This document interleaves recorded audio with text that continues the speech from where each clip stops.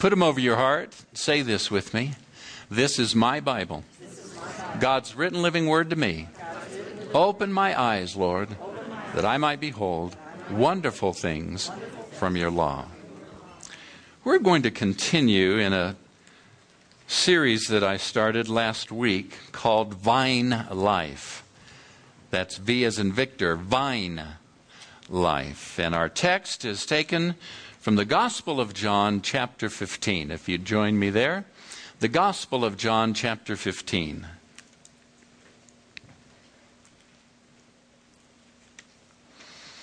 Starting in verse 1, I am the true vine, and my Father is the vine dresser.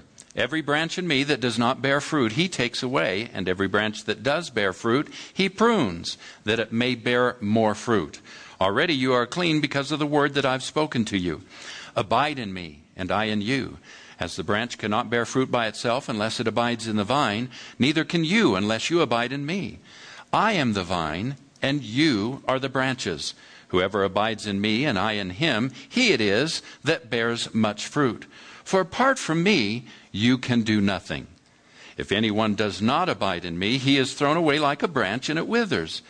And the branches are gathered and then thrown into the fire and burned. If you abide in me and my words abide in you, ask whatever you wish and it will be done for you. By this my Father is glorified, that you bear much fruit, and so prove to be my disciples. As the Father has loved me, so I have loved you. I want to pause in our reading just to make a statement here. God loves you as much as he loves Jesus. Just take a moment and think about that. God loves me as much as he loves his son, Jesus. Now that's some sort of incredible love. You say, even when I fail, even when I'm disobedient, even when I know that I've done some things or said some things this past week that weren't pleasing to the Father, his love for you never changes. It can't be watered down. It cannot be altered. It cannot be adjusted. He loves us the same each and every day. Isn't that tremendous? As the Father has loved me, so have I loved you. Abide in my love. Verse 10. If you keep my commandments, you will abide in my love, just as I have kept my Father's commandments, and I abide in his love. These things I have spoken to you, that my joy may be in you, and that your joy may be full. Isn't that incredible? He wants my joy to be full. Every day ought to be full of joy. I don't believe in a Christian life that's sort of a mix of downer and upper. I don't believe in having bad days as a believer. Now, I go through tests. Every Christian has tests and trials, but that doesn't equate to a bad day, because here's what James said, that when you're in the middle of diverse trials, count it all joy. So even when you're having a bad day, it's not a bad day. We're supposed to be full of joy. You say, I can't get my mind around that because I've had some pretty bad days and I had a bad week and I'm not tracking with you, Pastor. Well, that's because you misunderstand joy. You equate happiness with joy. I'm not always happy. But if I'm aware of the Word, if I stand on the Word, I can be full of his joy, even when I'm not necessarily happy. Oh, quit preaching, Jeff, and go on. Verse 11, these things I've spoken to you, that my joy may be in you, and that your joy may be full. Verse 12, this is my commandment, that you love one another, as I have loved you. Greater love has no one than this, that someone lay down his life for his friends. You are my friends. Say it. I am a friend of Jesus. You are my friends if you do whatever I command you. No longer do I call you servants, for the servant doesn't know what his master's doing. But I have called you friends. For all that I have heard from the Father, I have made known to you. You did not choose me, but I chose you and appointed you, that you should go and bear fruit, and that your fruit should abide, so that whatever you ask the Father in my name, he may give it to you. Here's the premise of our series. God designed us for intimate relationship and face-to-face conversation with him. Anytime we substitute our religious practice, forms, favorite expression, act of obedience, or even our learned language for his presence. Again, whenever we substitute religious practice, forms, acts of obedience, or even learned language for his presence, that's life in the vine, we become a fruitless branch separated from vine life, from true life. Now, I've subtitled my message this morning, Facebook, Soda Straws, and Freedom from Religion. Facebook, Soda Straws, and Freedom from Religion. Yeah, I know. I'm anxious to see how this turns out, too. So, quick review from our text. The vine is Jesus. Now, we learned that was incredible teaching back in his day and not well received because Israel thought they were the vine. In fact, God had said, you are the vine. Israel was still steeped in religion. And as far as they were concerned, they were God's vine, planted by him divinely in their land, and there were no other people chosen by God. Jesus enters the scene and says, nope, stop. I'm the vine. I am God's vine. Not you. I am God's vine. God put me here, and you don't choose yourself. I choose you. In fact, you can't even be connected to God apart from me. If you're not in me, if you're not connected to me, you don't have life. God's going to take you as a branch, separate you into a pile, and burn you. How do you suppose that message would go over from most of our pulpits on Sunday? I mean, if I were to preach like that, we think Jesus was some milquetoast and average and just, kind of gooey. And Jesus preached some very difficult things. And this was one of his most difficult, confrontive messages, because it tore the very fabric of all that Israel and the Jewish people believed about their selves and their position in God. Secondly, the husbandman is the father, and the branches are Christ followers. We learned that the word abide means to wait for, to endure without yielding or giving up, to bear patiently, to remain in, to accept without objection, and to remain stable, to continue in place. In short, abiding means to continue or to endure, but it's about being rather than doing. Most churches teach a blend of grace and behavior modification. And the New Testament teaches us that if you add anything to the gospel of grace, that you need to be careful because there's a curse that follows it. We can't add anything to this gospel of grace that Jesus taught. We do not teach a gospel of behavior modification. We teach a gospel of God's love and grace, and when his power comes into my life, his power changes me through his grace to be like him. Not by me doing, but by me relaxing in him and being what he made me to be. I do not gain victory over sin by trying to stop sinning. You will never be victorious over those habits and those issues of life by trying to stop them. You become victorious in life and in the Christian walk by resting in his grace and in who he's already made you to be in Christ. It's about being in Christ, not doing for Christ. Now, God desires intimacy with us. He designed us as humans to have fellowship directly with Him.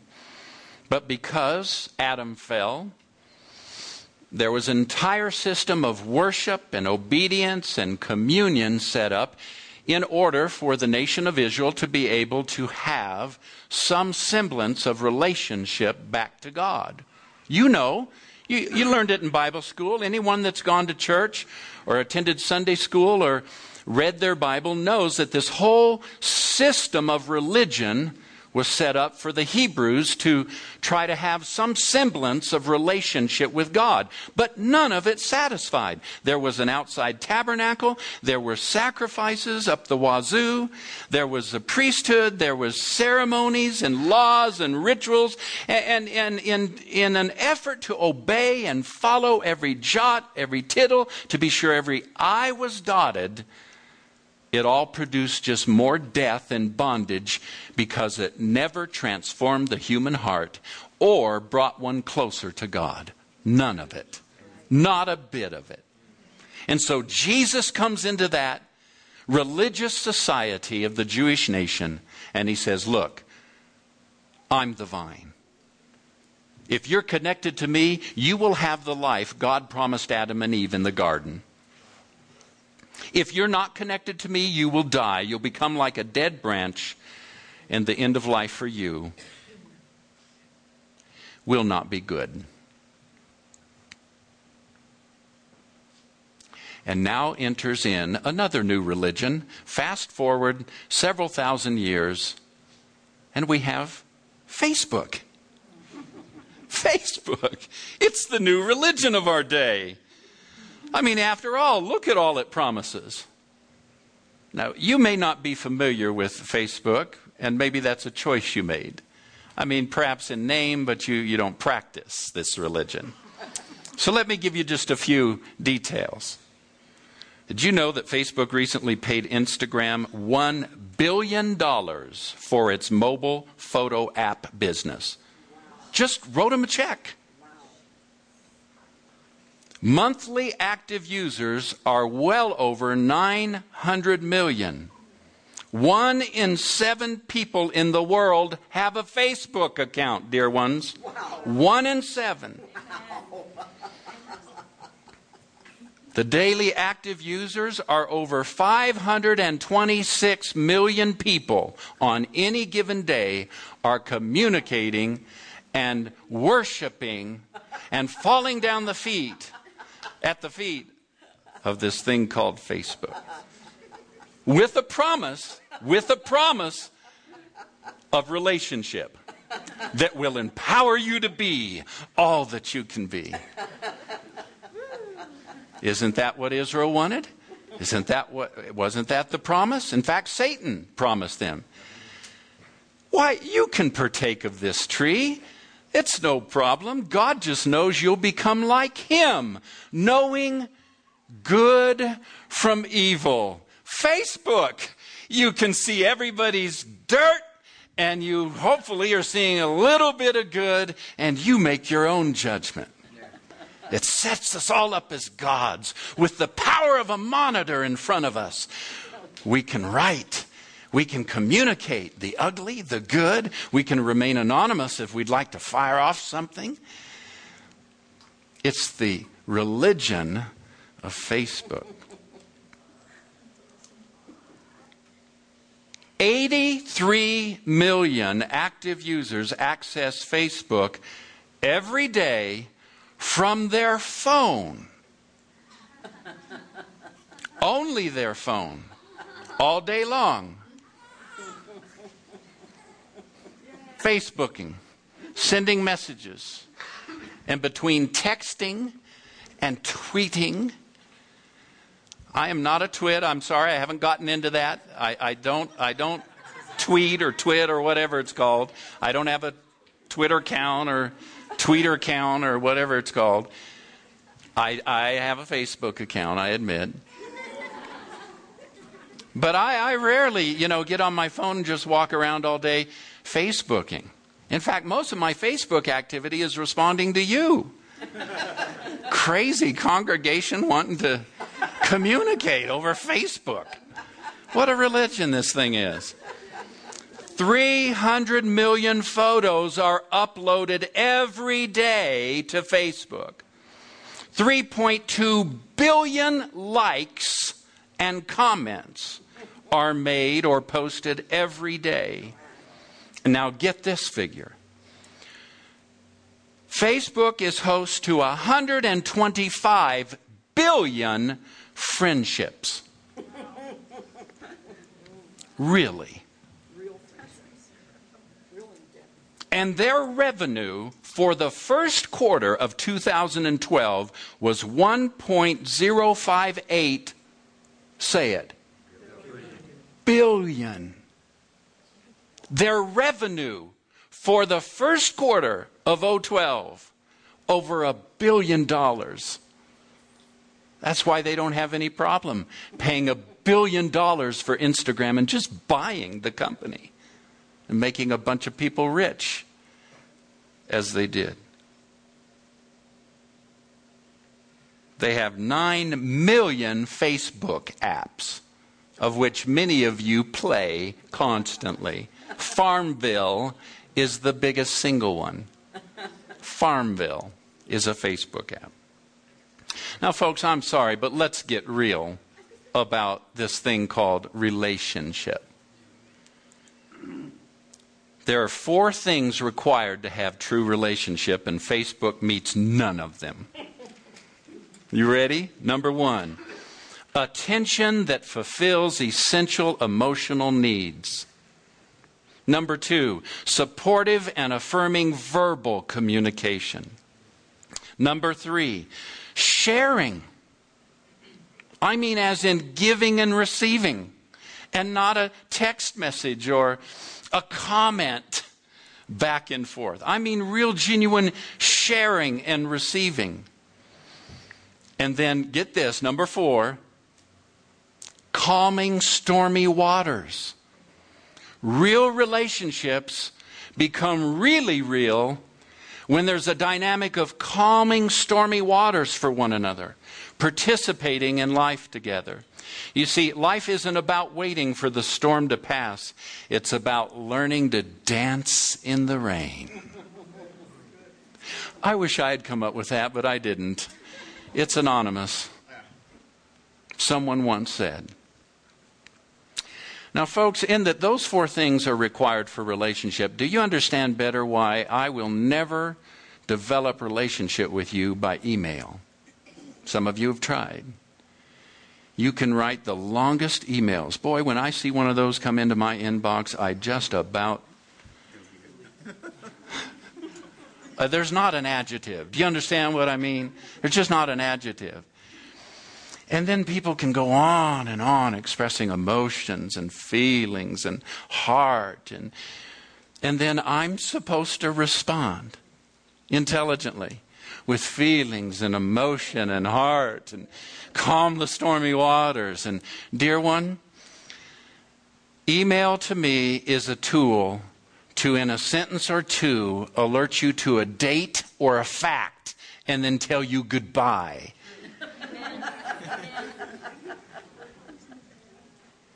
And depending on the level of my happiness, I may not want to talk to your face right now. An email allows me to do that without offending you. I just sign off and you're gone. The beauty of email. Don't try to engage me that way. When you have something meaningful that has opinion to it, that's heartfelt, that's engaging, where there's caring or calming the stormy water or a difference of opinion with me about something, call me. Or in the subject line of your email, put important, big letters, all caps, emergency. Got to talk to you. And then more than likely, depending on the level of it, we'll make an appointment because I want to sit across from your face. I want to see your eyes. I want to watch the light. I want to see your hand gestures. Now keep it clean.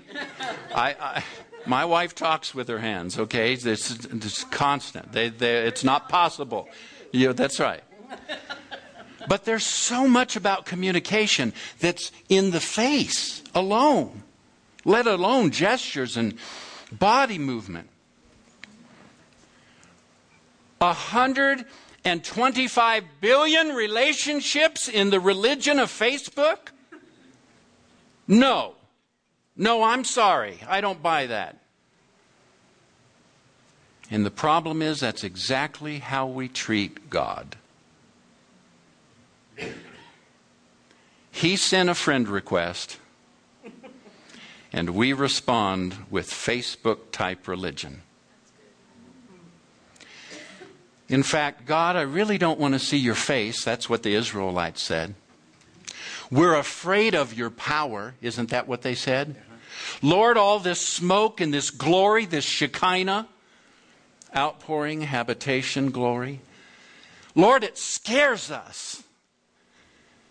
It takes us to another place outside of ourselves where we might actually find ourselves completely surrendered to your will and consumed by your love, and then given a command to love others, and that scares us. I'm just not that type. And so, Lord, I'd rather just sort of Facebook you, and I can keep you at a distance. And God says, I'm sorry, you're like a branch, not plugged into the vine.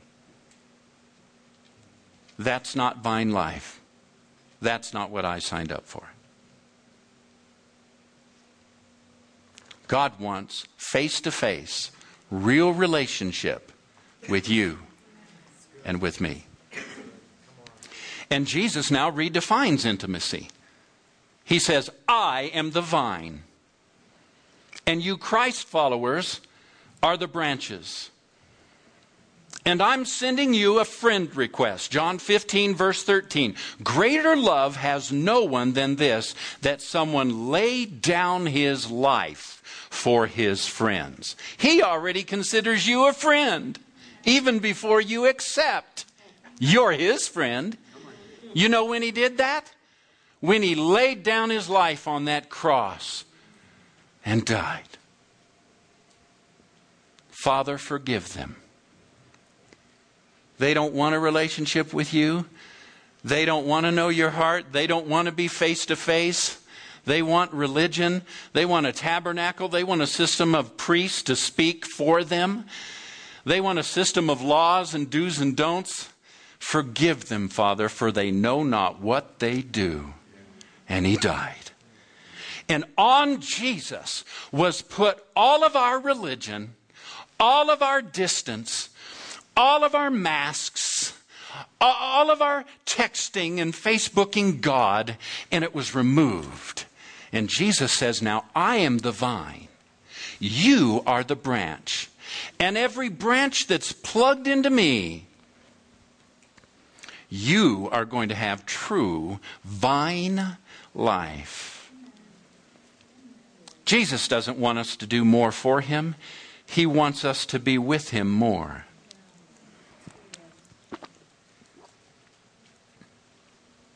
Now in verse 2 of our text, it says, every branch of mine that does not bear fruit, he takes away.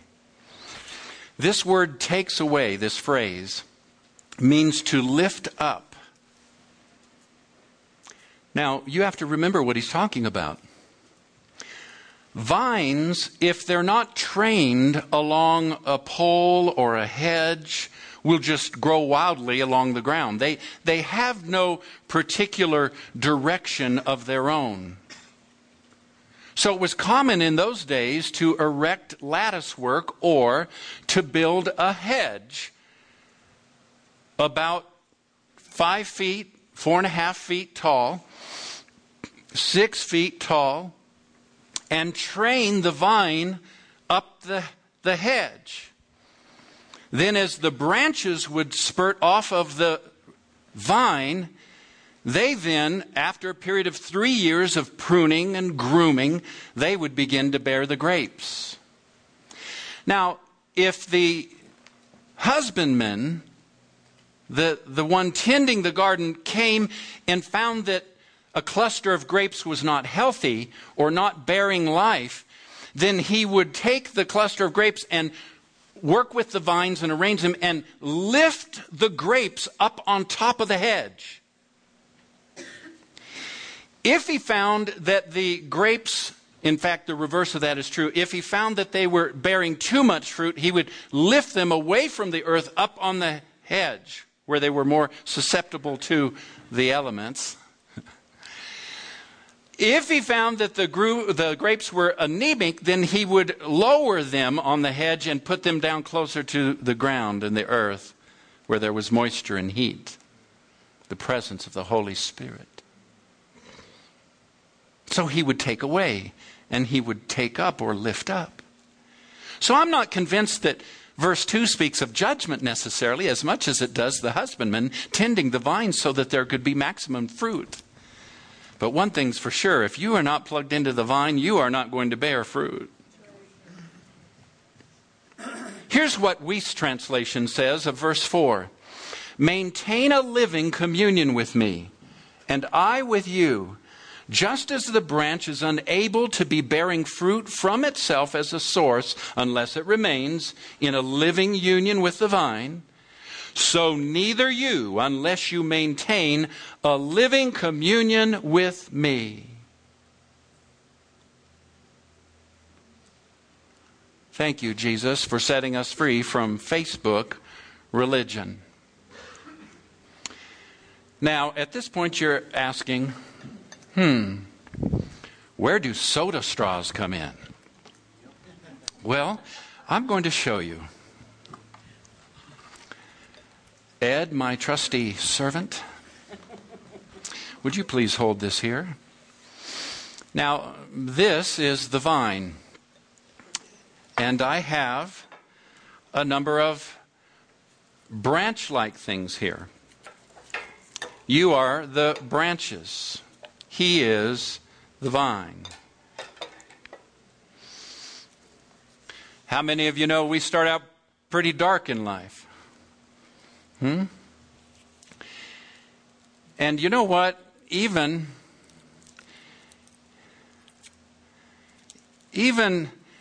religious attempts to come to God, to know God, to get close to God, fail. Religion always fails because it can't really take away the dirt, does it? You see how dirty that is? You can't see it from the distance that y'all are at, but you see the dirt all over that? That's how religion leaves you. It tries to remove that coat, but really, you're still quite dirty inside. But on the other hand, the new birth through Christ peels away that old life of who we were. Look how clear that is. And you see how there's no dirt on there. Completely clean. Now the problem is that after we become born again, if we don't get connected to the vine, we become a branch. In fact, what happens for a lot of people that go forward in a service and they accept Jesus, especially if it's real emotional, accept Jesus as their Savior and they shake the preacher's hand and they're crying and they go home, things are really good, but they don't get connected into the vine. A lot of this starts happening again. In fact, pretty soon, there's really not a lot of difference between what they are now and what they used to be. Now, it can be argued theologically whether or not this is still in God's love and is going to go to heaven.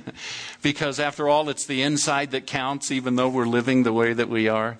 I'm not going to have that theological argument with you this morning. I'm just going to say that if this is your life, or any sort of proportion of it, you're living way outside of vine life. And remember, there are branches in verse 7 that he takes completely away, puts in a pile, and they're going to be burnt. Yeah, you said it. So God takes us and he puts us in a vine. He fits us as branches in the vine. And after we get connected to the vine, life begins to flow. And the Bible talks about that life in a variety of ways. In fact, it says that some of us may have a 30-fold.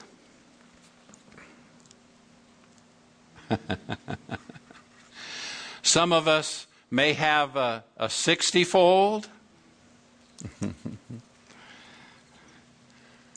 Not full yet. I'm still growing, praise God. Amen. Or some of us, praise God, we've been walking with the Lord. We've been in the vine. 100-fold return. Isn't that good?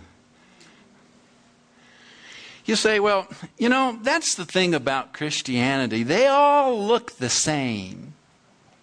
No, they're not. No, they're not at all the same. In fact, in Christ, there's quite a variety. He's not full yet. He's working on it. Oh, here's a new believer. Praise God. We're going to work on him. Woo, glory. Here's somebody been walking with the Lord. They're packed. Woo. Glory. And we need good foundational people that are packed full. Oh, this guy's a 60%er. He's working on it. Get him plugged in here. And here's another 30%er. And Jesus said, it's interesting because there are individuals who come to Christ, but then, or they hear the word, they're in a church service, or they're being witnessed to or whatever, but then that seed just sort of falls on the ground and it gets trampled and it's unproductive. And then Jesus said there's those who, they start out and they hear the word and they're all excited and they start coming to church. But then cares and riches and the sunshine comes out and it starts just sucking the life right out of them and they give up on Christianity. And then we're told that there's another group, and I don't even know if they get excited about the word and they start growing and they actually have been walking with the Lord and so forth. But up comes an offense. Somebody hurts them or they hear something or a family in the church says something about them. And boy, it just starts sucking all the life out of them. And they get offended. The word says, it uses the word offended. So that the word then is no longer good. And so instead of being connected to the vine, they get cut off and outside of it, and it says they turn away. But then there's those that stay. They're producing 30 and 40 and 100-fold. And then, unfortunately, we have two extremes. We have individuals who, for some reason, never do start bearing fruit. Jesus says, if there's no fruit, then I cut it off. It's going to go in the pile, like this group right here, and it's going to get burnt. Okay, so he does some pruning. Now, if it's just not bearing enough fruit, okay, he'll work on it. There. Another 10% this year, I bet. You've been growing like a weed. I see another 20% in you this year. That's great. No fruit at all. You need to be cut back. That's pruning, and that's the extreme of not growing at all and having no fruit. But then there's those that are just fat. Every meeting, every Bible study, everything that blows through town. They don't have time for their spouse. They don't have time, in fact, to participate in their church because they're down at Brother Big So-and-so's meeting getting prayed for and prophesied to. They're fat. You know what's interesting? When you're that fat, you just don't fit either. And that's problematic because this represents the church. And this is where the life of the vine is flowing. So you, oh fat one, better watch out and better do something to eat a little leaner and maybe go get connected into the vine where you can stay in life, because it's all about vine life. Thank you, Ed. John 15:15. I no longer call you servants, for the servant does not know what his master is doing, but I have called you my friends. For all that I have heard from the Father, I have made known to you. You know what freedom from religion is, really? Love. And you cannot love or be loved apart from the vine. Romans 13:8. Owe no one anything except to love each other. For the one who loves another has fulfilled all of the law. Jesus said the same thing in the Gospels. The greatest commandment is thou shalt love the Lord thy God, and a second is like unto it, thou shalt love your neighbor as yourself. Upon these two is all the prophets and all that the law states, on those two. Loving God and loving each other. May I ask you, if you're not rightly connected to the vine, how are you going to love? Do you know love is not something I just have for myself? And if you think you truly love God with all your heart, but you're not connected to a good, strong local church where you're loving even unlovely fellow Christians, you're kidding yourself. The New Testament is very clear. Do not say you love God and yet you are separated from the local church and you don't spend time with His body learning to love. Pastor Jeff, you don't understand. Every church I've been to, they've done me wrong. They've hurt me. I just can't find a local church. Christians are some of the hardest people to get along with. Hello? You bet they are. Often some of the worst. Why? Because we're so caught up in behavior-based religion.